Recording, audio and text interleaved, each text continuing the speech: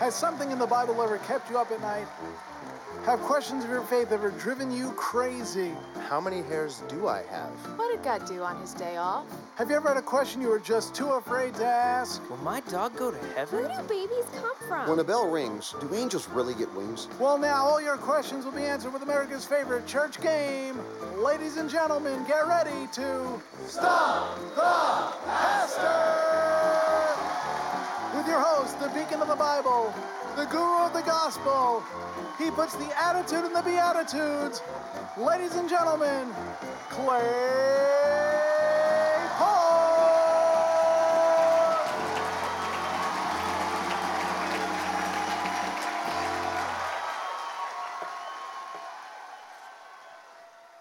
Well, good morning. My name is Stump, and I'm one of the pastors here. No, seriously, I'm Clay. If I haven't met you, my name's Clay, and I'm one of the pastors here. And we're just so glad that you guys came out this morning. And if today is your first time here, we hope that you really will stop by our guest center, and the folks there would love to answer any questions that you have. And I'm pretty excited about this this 2-week series, if that's what we want to call it. We're going to be answering a bunch of questions that you guys asked over the last couple months. I think they were, about 25 or 30 different questions. And I've picked and chosen some of those that I think will be a lot of fun, some that are challenging. And I was really impressed with the questions. And they came from adults, they came from teens, and actually some of the better ones came from the kids. And so with that, let me start with the first question for Stump the Pastor. Did Jesus have a pet?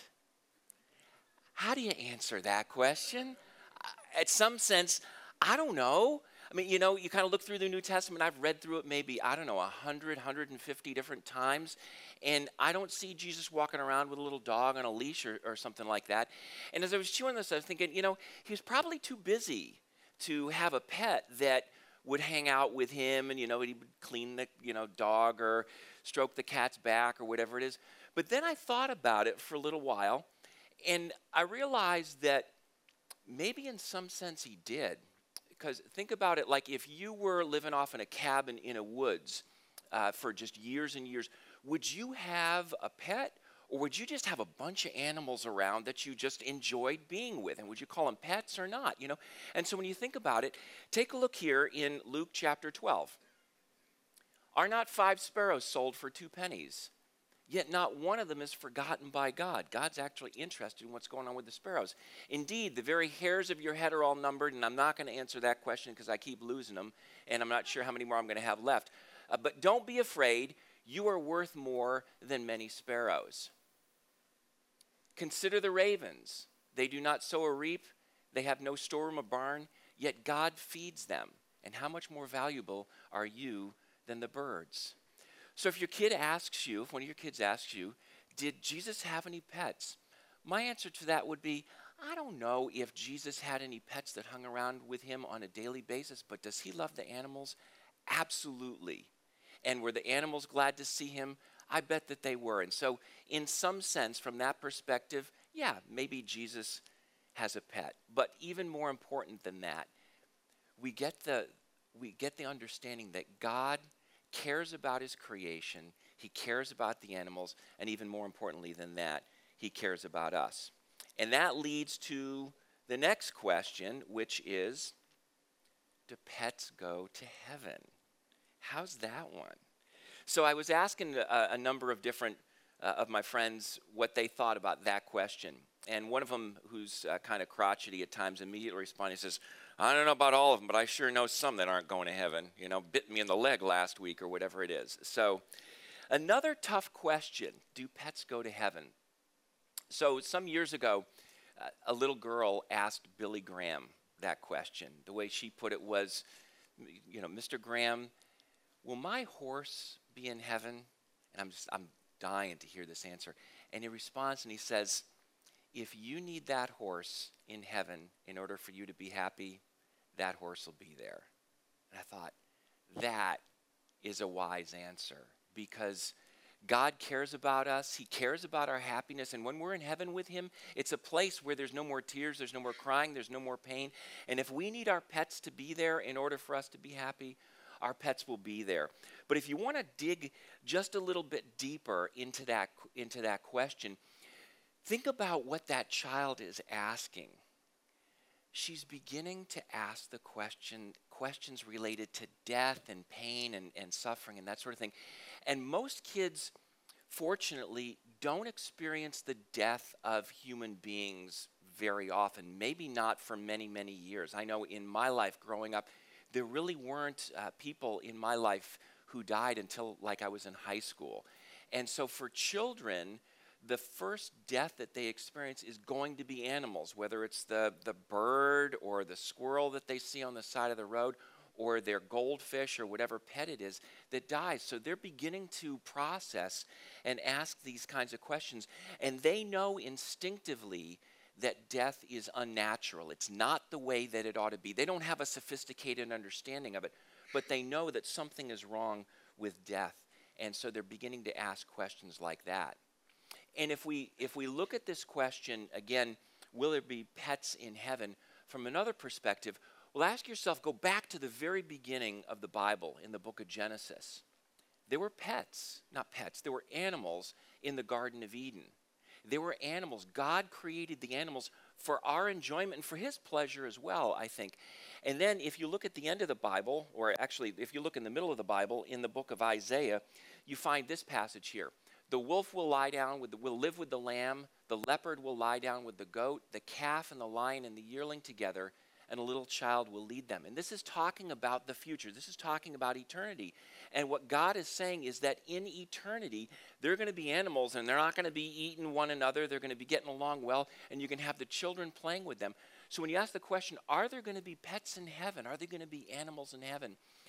Ultimately, I'd say, I don't know if there are going to be pets in heaven, but I think we're going to be a lot more surprised about some of the people who we're going to see there than about some of the animals that we're going to see there. And so, yes, I think that God cares about the animals. I think that he loves the animals. And I think that we are going to see, in some sense, animals in eternity. That leads to sort of the adult version of the question. When you ask the question about, are there going to be pets in heaven? And it begins to lead into the question, why do bad things happen to good people? Why did my pet have to die?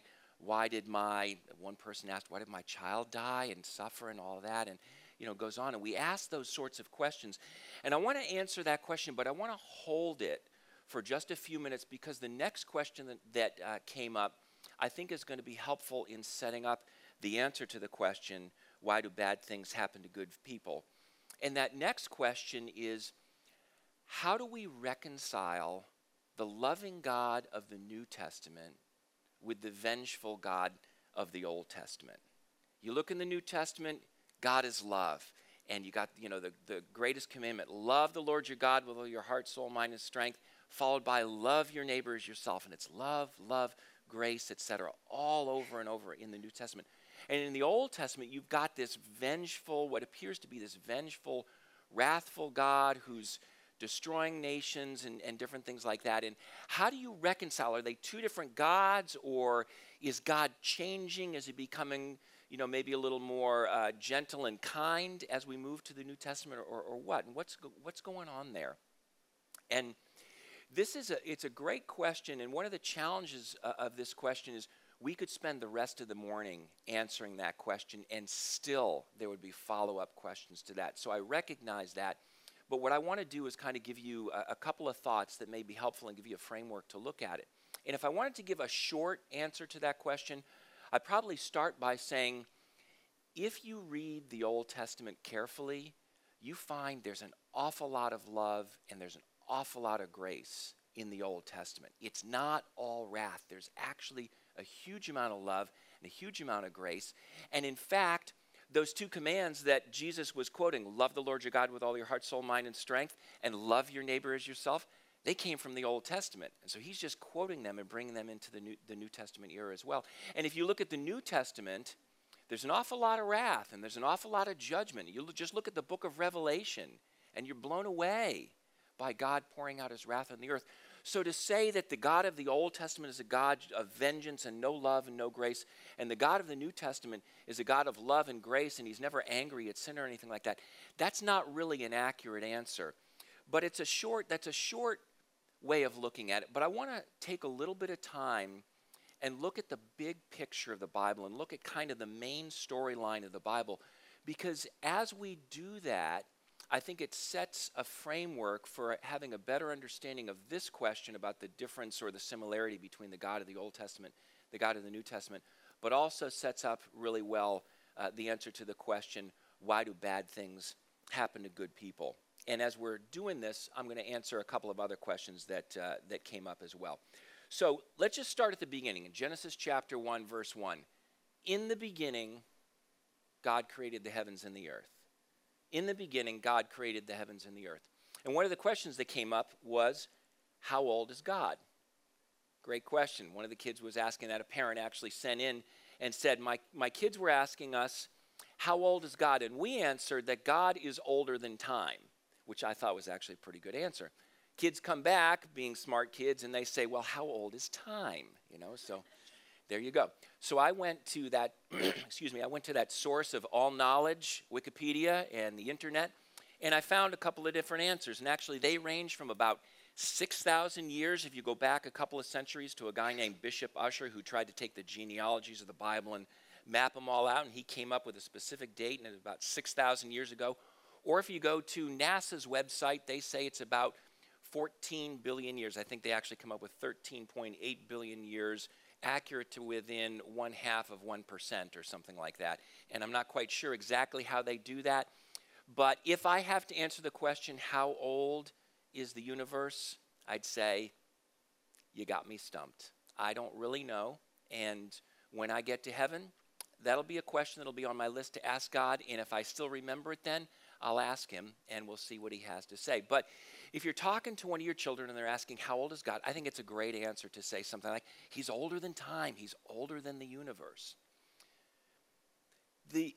If you want to take it one step further, however, if the kids are a little bit older, if you want an answer for yourself, I'd say, I think a better way to look at it is to say, God is outside of time. It's almost what we might call a category mistake to say how old is God, because we're imposing our time-bound human limitations on God.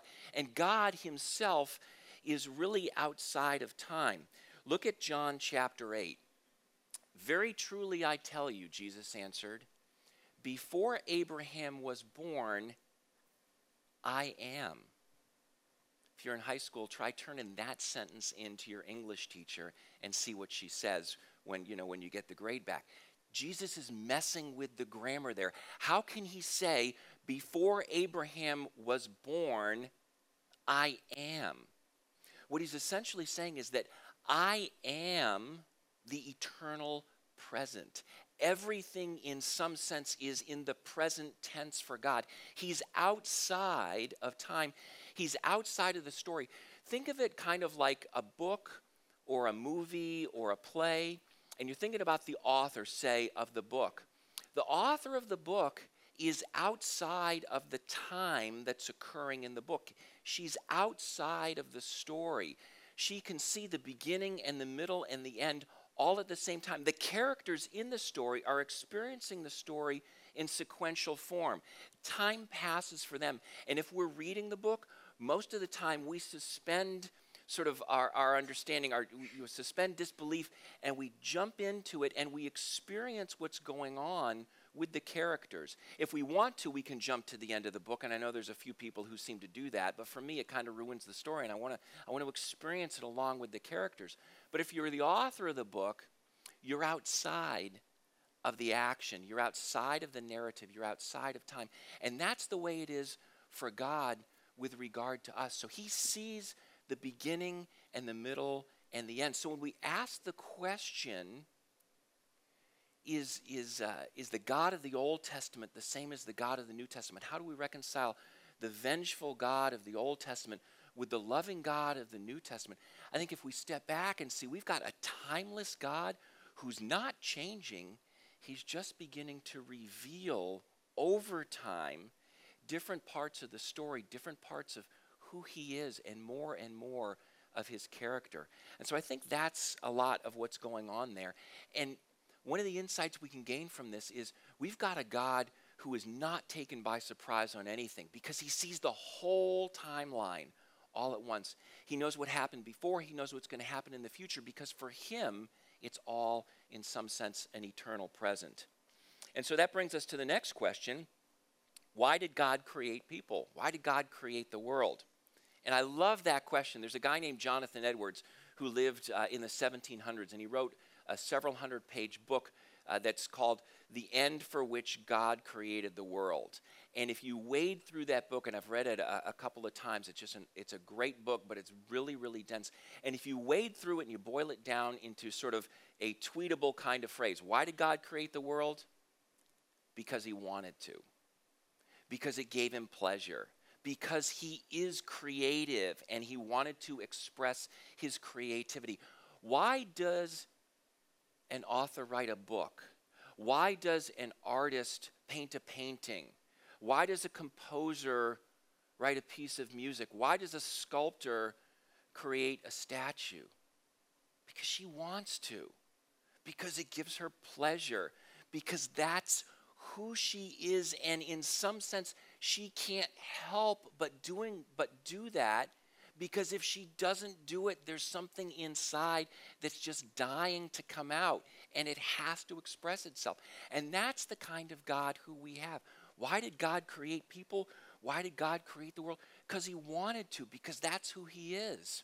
Look at Isaiah chapter 43 here. God says, "Bring my sons from afar and my daughters from the ends of the earth, everyone who is called by my name, whom I created from my glory, whom I formed and whom I made." And God made us in his image. If you remember back from the early chapters of the book of Genesis, God created us as his self-portrait because he wanted to. And he enjoyed doing that. And he enjoys that relationship with us. And so when we think about it from that perspective, we realize that we've got a God who enjoys us, who delights in us, who wants to have a relationship with us, who's glad that he created us. So then we go to the next question. Why did God create bad things? Why did God create evil? And you see we're beginning to get closer and closer to that question about why bad things happen to good people. If God is good, why is there evil in the world? And in some sense, if we're honest with ourselves when we ask that question, we're questioning God's character. We're saying, how can God be good? Or how can God be competent and yet there be evil in the world? Huge, huge question. And I'm just going to kind of scratch the surface of it now and a little bit more as we come back to the bad things happening to good people question. But I want to start the answer to this question again in the book of Genesis in chapter 1. God saw all that he had made, and it was very good. Why did God create bad things? He didn't. Everything that God created was good. Everything, as he pronounced it, was very good. God did not create bad things. But what he did do is he created human beings in his image, and he gave us free will. He gave us the opportunity to make choices for ourselves. He's the source of life. He's the source of all that's good. He put us in a perfect environment. He provided all that we needed, and he gave us a choice. And he said, I've created you essentially to be dependent on me, and I provided everything you need, but I'm not going to force you to follow me. I'm not going to force you to trust me. I'm not going to force you to depend on me. You've got that choice. And we chose to try to act independently of God. And that's when things went bad. That's when the relationship between Adam and Eve was broken. That's when the relationship between Adam and Eve and God was broken. And since then, every relationship that we have, whether it's with one another or whether it's with God, has been broken. And so there's where the introduction of evil, in some sense, came into the world. Not because God created it, but because he gave us free will, and we made the choice to try to act independently of him. We weren't capable of doing that in the way that we ought to be able to, and things went from bad, and in some sense, they went to worse after that. So the world's broken, absolutely, but it's broken really because of us, not because of God. But interestingly, right in the middle of what was going on there in Genesis chapter 3, God says he's speaking to the serpent. And if you're not familiar with Genesis chapter 3, the serpent had tempted Adam and Eve, and they had chosen to listen to the serpent rather than listen to God. They ate the forbidden fruit that they weren't supposed to eat. They exercised their free will, but independently of God, got him in trouble. God is speaking to the serpent here, and in Genesis chapter 3, he says, I'll put enmity between you and the woman, between your offspring and hers. He will crush your head, and you will strike his heel. And when you look at this, you're like, what does that have to do with what we're talking about? But look at the bolded phrase, he will crush your head. God is making a promise here, not so much to the serpent, it's more a promise of judgment to the serpent, but it's a promise to Adam and Eve, it's a promise to us that the day is going to come when an offspring of the woman is going to defeat the serpent. Or if we step back and see what's going on kind of behind that, when the Messiah, when Jesus is going to defeat Satan, when good is going to defeat evil, when what's wrong is going to be made right. Now, did Adam and Eve get that at that point? Absolutely not. Did people throughout the Old Testament get that? I think they were beginning to get greater and greater understanding as time went on.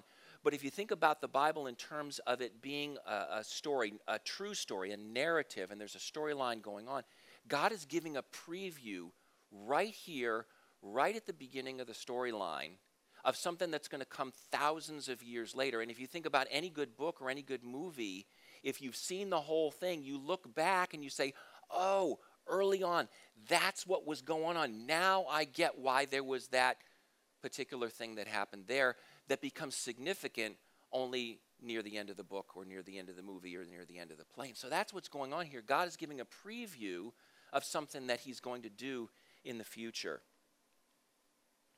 And so then if we pick up the storyline there, so God created, we chose to act independently, everything got messed up, evil's introduced into the world. God makes this promise in a way that they're probably not going to get at that point, but we see it with great hindsight. And the very next thing that happens in Genesis chapter 4 is murder. And that's where we go next. Genesis chapter 4, verse 8. Now Cain said to his brother Abel, let's go out to the field. And while they were in the field, Cain attacked his brother Abel and killed him. So we choose to act independently of God, introducing evil to the world. And the next thing that we see is 1/4 of the world's population is killed in one act. Now, yes, I understand there may have been other people around at that point, but when you think about it, the only characters that have been introduced are Adam, Eve, Cain, and Abel, and one of the four kills another one. Think about that. Is that the way that God designed it to be? No. Is it God's fault? No. Is God angry at that? Well, yeah, he ought to be. I mean, think about us. Do we get angry? I mean, there's been some stuff in the news over the last few weeks, actually any day that you turn on the news. Is there stuff that's going to make us angry? Murders or child abuse or poverty or injustice or disease or whatever it is. Do we get angry at those things? Absolutely. What would we think of a God who never got angry at anything that's evil? Well, that wouldn't be a very good God, would it? So we need to think about that. We need to understand that God is holy and he's pure and he's just and he's righteous and he's good and he doesn't like evil. And so, yeah, he gets angry at it. And yes, he pours out his wrath on it. And what comes right after Cain and Abel? The next major event that we read about is Noah and the flood, where God says that the world has started to get even worse and worse and worse. And he says, I'm going to wipe it out and start over with Noah. So do we understand why? Yeah. Because we chose to act independently of God and to live in a way that he didn't want us to live. And so then the rest of the Old Testament, if you follow through with the storyline, and I'd love to spend some time going through this, and someday if we have the opportunity, we'll do it maybe in kind of an interactive fashion so we can ask and answer questions back and forth. But if you trace kind of the story of the rest of the Old Testament, what happens after the flood? Well, you've got a number of different men and women in the Bible, and each time that God is interacting with people, he says, just trust me. Just live the way that I tell you to do, and things are going to be a lot better off for you. And the people say, yes, we will. And then 15 minutes later, they choose not to do it. And then God says, okay, well, you got to do this. And they say, yes, we will. And he says, trust me. Yes, we will. and then they don't. And it's over and over and over again. And he gives them kings, he gives them prophets, and yet over and over and over again, we are continually choosing to try to act independently of God, which we are not capable of doing, and we keep messing things up. And so it's no wonder that the world that we live in is broken. It's no wonder that there's difficulties and problems going on. But sprinkled throughout the Old Testament, in the midst of all of those difficulties, we see this thread that began in Genesis 3:15, and we see some people who really were getting it. For example, Genesis 15, verse 6, Abraham believed the Lord, and he credited to him as righteousness. Abraham wasn't perfect, and if you know the story of Abraham in the book of Genesis, he messed up a lot of times. But he trusted in God, and God said, because you trust me, I'm going to view you as righteous, and we're going to have a right relationship. And so you've got Abraham, you've got Isaac, you've got Jacob. Some of these names are familiar to some of you, some are not. You've got Moses, you've got Joseph, actually, who comes before Moses. You've got David, you've got Isaiah, and it goes on and on and on. And there are dozens of men and women throughout the Old Testament who got it. They weren't perfect. They were fallen, they were broken, they were sinful, just like we are. But they got it, and they recognized that God had made promises. He was going to keep those promises, and they were looking forward to his fulfillment of those promises, and they were trusting in him, and they had a right relationship with him. And then we come to a passage in the New Testament, in the book of Hebrews, that's looking back. The author of Hebrews is looking back over the timeline of the Old Testament, and he writes this about some of the men and women of faith of the Old Testament. He says, these were all commended for their faith, yet none of them received what had been promised, since God had planned something better for us, so that only together with us would they be made perfect. These men and women, like Moses, like Abraham, like his wife Sarah, like David, like a woman named Ruth, like Rahab, like Isaiah, these different men and women of the Old Testament were trusting in God, yet because they were early on in the storyline, they never received the promises that were going to be fulfilled later on, because what God is saying is he didn't want to fulfill all those promises back then until the right time came and we were going to be able to be partakers. We were going to be able to receive the benefit of those promises as well. So the story had to unfold. It's not that the God of the Old Testament was a mean and vengeful and wrathful God, and the God of the New Testament is some sort of a milquetoast, or in a positive way, a loving and gentle God, a kinder and gentler God. Same God, no change in God, just an unfolding of a plan that he had set in motion really from day one, really from before the foundation of the world. And that brings us to the New Testament and John chapter 1. In the beginning was the Word. Look at the link that's going on here with Genesis chapter 1. In the beginning was the Word, and the Word was with God, and the Word was God. How did God create the world? He spoke it into existence by his Word. So in the beginning was the Word was with God, the Word was God. He was with God in the beginning. Through him all things were made. Without him nothing was made that has been made. And you think about the continuity with Genesis 1. John is taking us back to the beginning of the story, making that link and saying now when Jesus, who's the Word, comes on the scene, we're seeing the beginning of the fulfillment of God's plan that he set in motion from day one. Verse 14, John chapter 1, the Word became flesh. He made his dwelling among us. We have seen his glory, the glory as of the one and only Son who came from the Father, full of grace and truth. Think about that. We've got the Creator entering into his creation, or to use the analogy we've been using, the author enters into the story. And it's not a fictional story. And once in a while, in some of these fictional stories, like, you've got Alfred Hitchcock makes a cameo appearance in his movies. That's not what's going on. Or Da Vinci sometimes painted himself into his paintings. That's not exactly what's going on here. You've got the author entering into the story in order to rescue the characters of the story from a plight of our own doing. And that's the kind of God that we have. And he's outside of time, so he's looking at the entire story all at the same time, all at once. And so it's not that he changed. It's not that he got kinder and gentler. It was planned all along. He just had to unfold that story. And we see kind of a culmination of that in John chapter 3. For God so loved the world that he gave his one and only Son. His one and only Son entered into the world, that whoever believes in him shall not perish but have eternal life. For God did not send his Son into the world. God didn't enter into the story to condemn the world, but to save the world through him.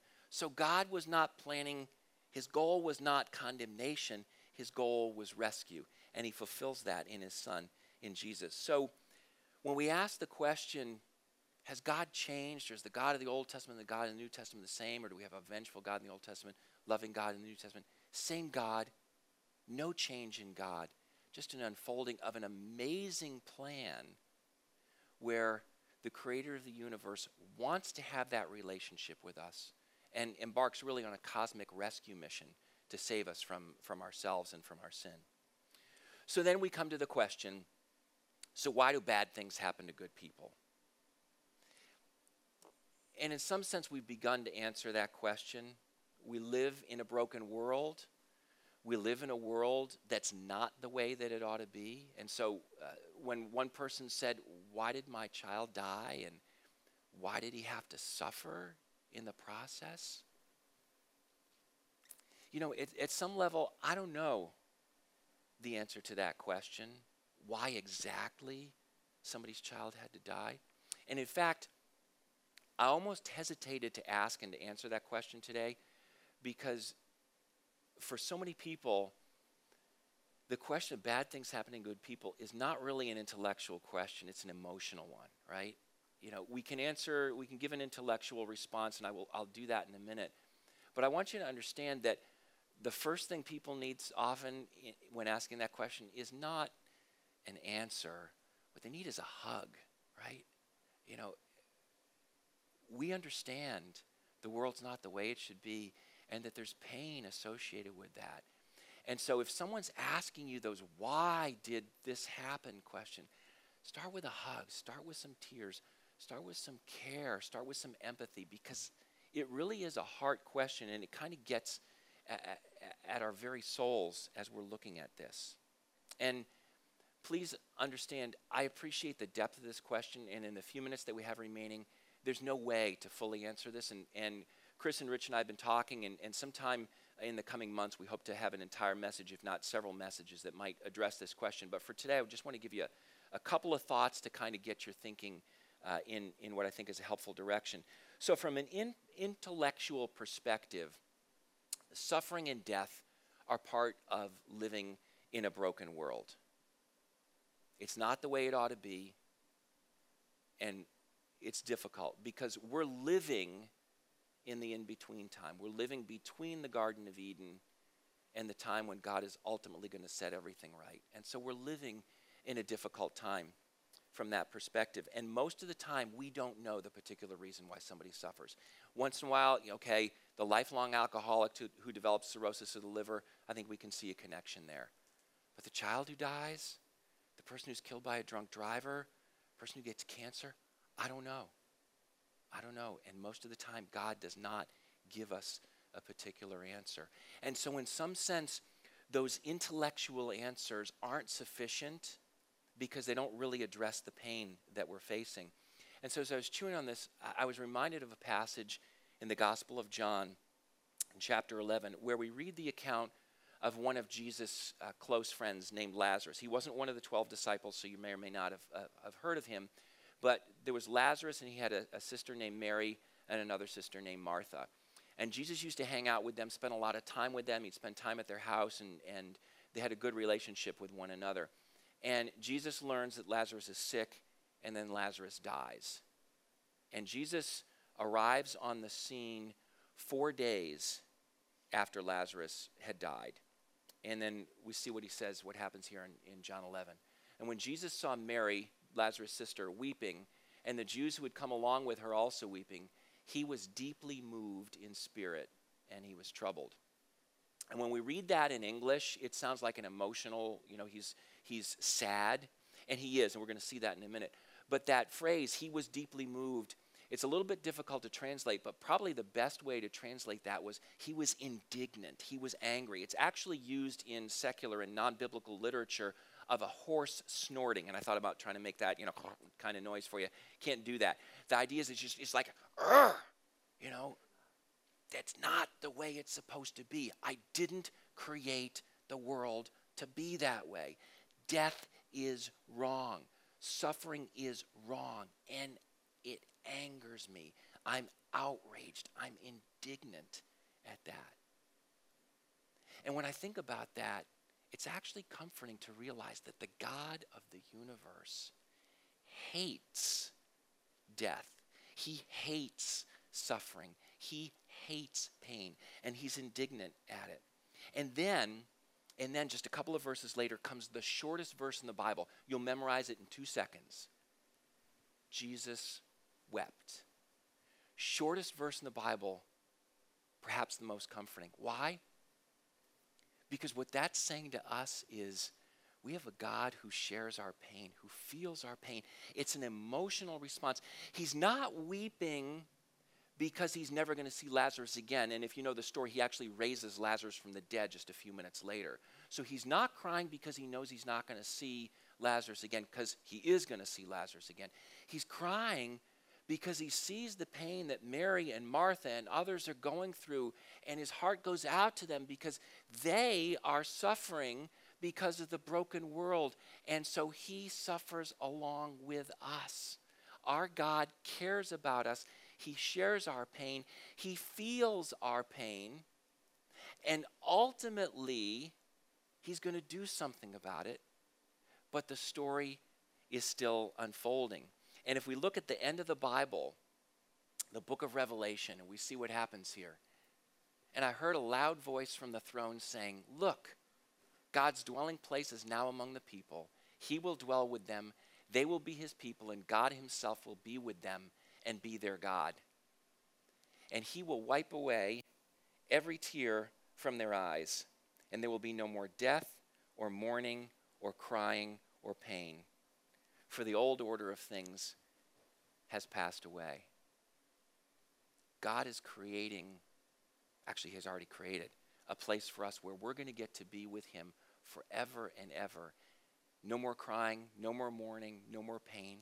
He's going to wipe away every tear from our eyes, and we're going to get to be with him for eternity in a place of bliss, a place of happiness, a place of joy, and a place that's free from all the brokenness of the world in which we live. And I wish I had more time. I wish I had more time to explore God's plan for rescuing us from this broken world. I wish I had more time to answer the question, why do bad things happen to good people? Because really, I've just given you a brief overview. And if you want to dig deeper into some of these things, if you got some questions, if you're a little bit frustrated, let me know. I'd love to talk to you offline. And actually, in something that we call the project, we dig a little bit deeper into a couple of these things here. We begin to see a little bit more of the storyline, and we have some good discussion on that. And so I'd encourage you to go to our website, sign up for that, and it's a great opportunity to just take a couple of steps further in your relationship with God. But I want to close with another couple of verses from John chapter 11. Jesus said to Martha, that was Lazarus' other sister, "I'm the resurrection and the life. The one who believes in me will live even though they die. And whoever lives by believing in me will never die." Martha, do you believe this?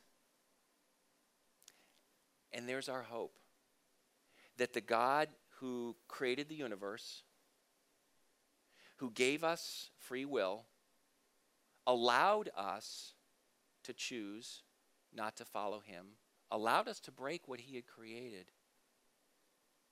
who entered into the story in order to rescue us, has conquered death. He's the resurrection. So Lazarus died and he was raised. Jesus died and he was raised. And when we die, if we're trusting in Jesus like Abraham, like Isaac, like Jacob, like Moses, like David, like Isaiah, like Rahab, etc., etc., etc., from the Old Testament, if we are trusting in God, then we too will be raised with him and get to spend eternity with him in a place that's free from all those difficulties, from all the pain that we're experiencing in this in-between time now in this broken world. And the question that I need to ask myself every day, and that each of us needs to ask ourselves, is, do I believe this? Do I believe that the God of the universe entered into his creation in order to rescue me from myself, from my sin, from a plight of my own doing, so that I could be restored to my relationship with him and even find comfort now in the midst of the suffering? The suffering doesn't always go away, but we can find comfort in that. Do I believe this? And whether you're early on in your journey of faith, or whether you've been a follower of Jesus for your entire life, all of us need to ask ourselves this question on a daily basis. Am I looking to him? Am I trusting in him? Or am I trying to live life independently on my own? We've got a God who loves us, who cares for us, and who is ultimately, when the story is finished, is going to take us to be with him forever in a place of joy and happiness and bliss, as opposed to the brokenness that we enjoy now. And the question is, do I believe this? And let me encourage you, take some time to think about that. Take some time to pray about that. And if you come to that point where you say, yeah, I believe this, we can have that confident hope that we're going to get to be with God forever. And even here and now, we can find comfort in the midst of our suffering. Let me pray for us. Father, thank you. Thank you for creating us. Thank you for making us look like yourself. Thank you for giving us the opportunity to have a relationship with you. Thank you for entering into your creation, entering into this story, entering into this world so that we could be rescued from the brokenness of this world. And I pray that each of us would turn to you, that we would find comfort, that we would find hope, that we would find peace. And we thank you that if we're trusting in you, we get to live with you for eternity. We pray these things in Jesus' name. Amen. So, hey, this week was a pretty heavy one because of that question at the end. Next week, some of the questions are going to be a little bit lighter, and I would really encourage you to come back out for that, and we'll look forward to answering some of the other questions as well. Thanks.